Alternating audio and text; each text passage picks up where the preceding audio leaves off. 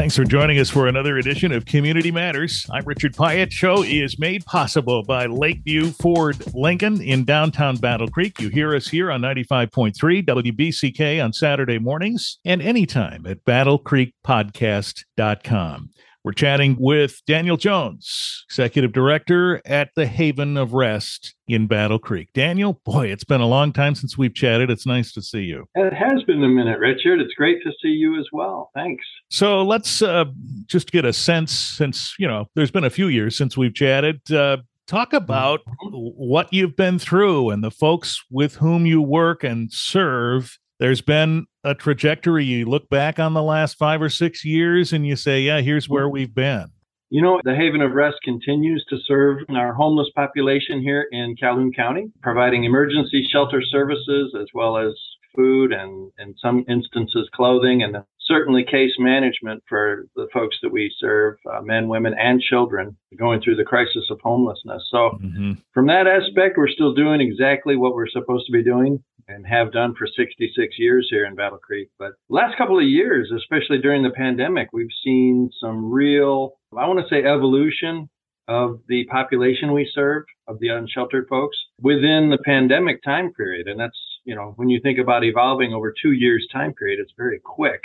And this is kind of my opinion of what I've seen here the last couple of years. I think the homeless population we serve has separated or stratified itself into 3 different tiers. Okay. And I'm not trying to rank anybody or create a system of grading or anything. It's just 3 separate camps that we can see that we are serving. The first tier is probably the easiest to serve, and that's folks who are highly functional, have employment, income, have situations that maybe they're just in our shelters or arriving in an unsheltered situation just by happenstance. Something bad happened, transmission dropped out of their car, something that's really manageable. And there are no barriers to reentry into housing for these folks. They can be in and out of our shelter with the resources that have come through various channels for COVID relief. They can be in and out of our shelters in a matter of weeks. Very, very low barriers to being rehoused. And so that's one camp that we've been able to serve very quickly. Second camp are folks who kind of choose a lifestyle of being unsheltered. They would rather take our services, and when we reach the end of a 60 or 90 days and we don't see any progress and nobody really doing anything, we encourage somebody to move on and do something at some other shelter. And so they do. They find another shelter to go to and kind of step between shelters, or they choose that lifestyle living on the street, very, very chronic kind of a condition of being homeless. And that's fine for them. They're fine with that as long as they can have a meal and some assistance in some way, shape, or form. They're fine with that lifestyle, and they just don't want to be confined or, have somebody tell them what to do or anything like that. That is a very distinct camp as well. And there's some mental health challenges with that group. There could be some background of criminal history or anything like that, or maybe even a little substance abuse. It's not ceasing to be functional. They've chosen a lifestyle that's what they want to do. That group is doing really, really good in this environment because of all the assistance that's available. And I say they're doing good. They're doing as good as they want to. They just haven't made the choice yet to make some serious positive changes. So they're doing what they want day in and day out. The third tier, this third group, is really the hardcore chronic homeless that have some really severe barriers to being rehoused, like evictions, no credit history, bad credit history, criminal convictions, substance abuse instances, or real chronic substance abuse, mental health challenges, all combined together in this brew of really high barriers to being rehoused. And it's with this group that we are working the most intensely with. This is the group that's in our shelters now. And again, looking at all of these barriers, each one is something we have to kind of hold hands through, even getting the first steps made. And it takes a lot of time. It's an intensive workload. I've trained all of my staff in what we call mental health first aid to really help them understand and de-escalate situations. If somebody with a mental health challenge is becoming unruly or very difficult to deal with or whatever, Yeah. My staff has been trained to deal with that. And so that's the third tier. It's this really high barrier to being rehoused group that needs a lot of intense work, and that's who's in our shelters now. The backside of that is we've seen people stay in our shelters longer, and we've extended visits with us if folks are making progress, however slow it is, up to 6 months in some cases. And that's a long, long time for an emergency shelter to be serving someone. But that's what it's taking. That's a long story of what's happened in the last couple of years, Richard. So there you go. Boy, Daniel, I have to tell you, you are the first person, especially in the position you're in, that I've heard discuss these categories, and in particular, a category of folks with whom you deal who are not motivated to change it. They have it within their capability, I think is what you're saying, but they're comfortable somehow with the situation they're in. That makes it sound like, boy, you're going to be seeing them for a long time. Yes and no. I mean, we can help them, and when they are ready to change, we're on a first name basis already. So let's do this. We're excited and happy for them, and they see that we're willing to help, that we're right there for them. Beyond that, what you can do is just not enable a lot of bad behavior, a lot of unhealthy behavior. You have to be very careful and walk that line.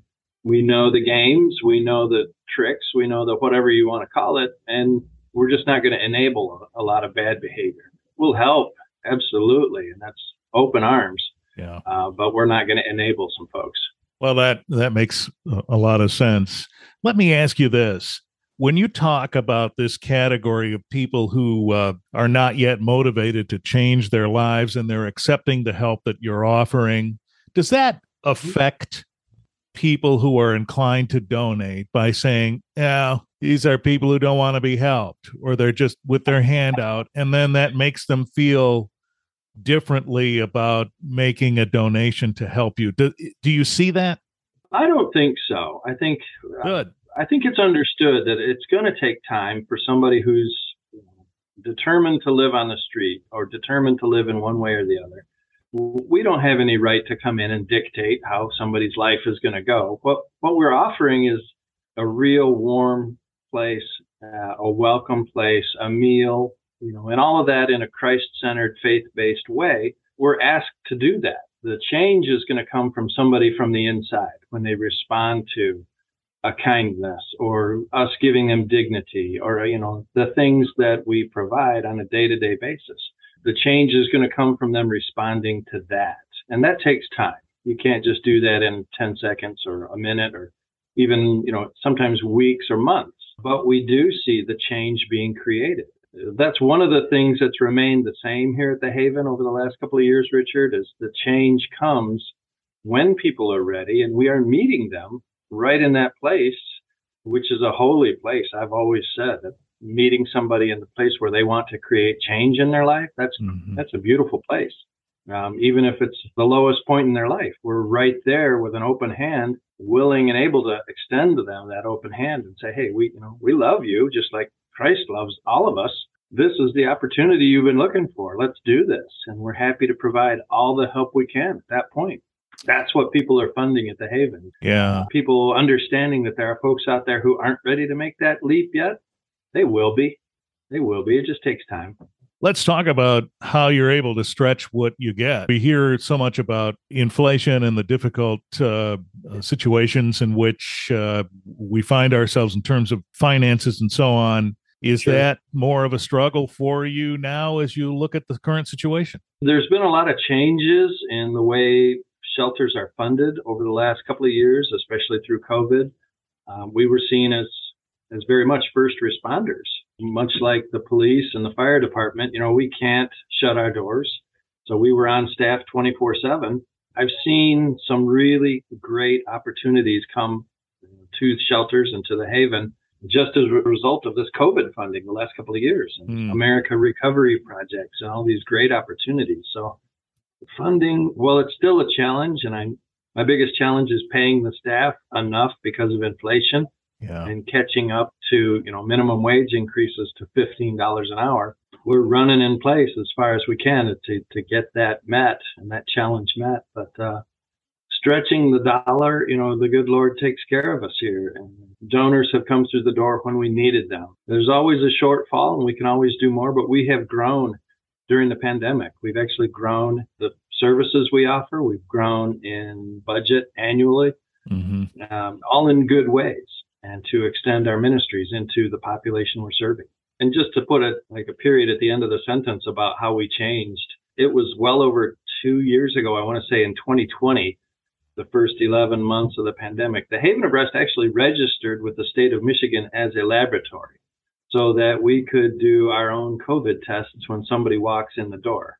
That was innovative and incredible because the previous strategy was just bring somebody in, send them off to the hospital for a test, and then hope for the next 48 hours that they're not positive because they're in our shelters. And let's just cross our fingers. Good luck is not a strategy. So we registered as a laboratory and started administering our own 15-minute tests. And that changed the game to create safety in our shelters. We found some folks who didn't know they were positive, that were asymptomatic, and we sent them off to get help, and, quarantined everybody else. And we've done very, very well at being very agile. So that's the period at the end of that sentence of how we've changed. So as you look at 2023, how are you feeling about that? And are there specific challenges or goals that you're seeing in front of you for next year? When we look at 2023 and our opportunities, I've got some new people in our life recovery programs that are leading both ministries there, the men's and the women's life recovery programs. Those are 12-month substance abuse treatment programs that do some incredible work. The men's program, you'll see guys coming through that are brand new men when they graduate.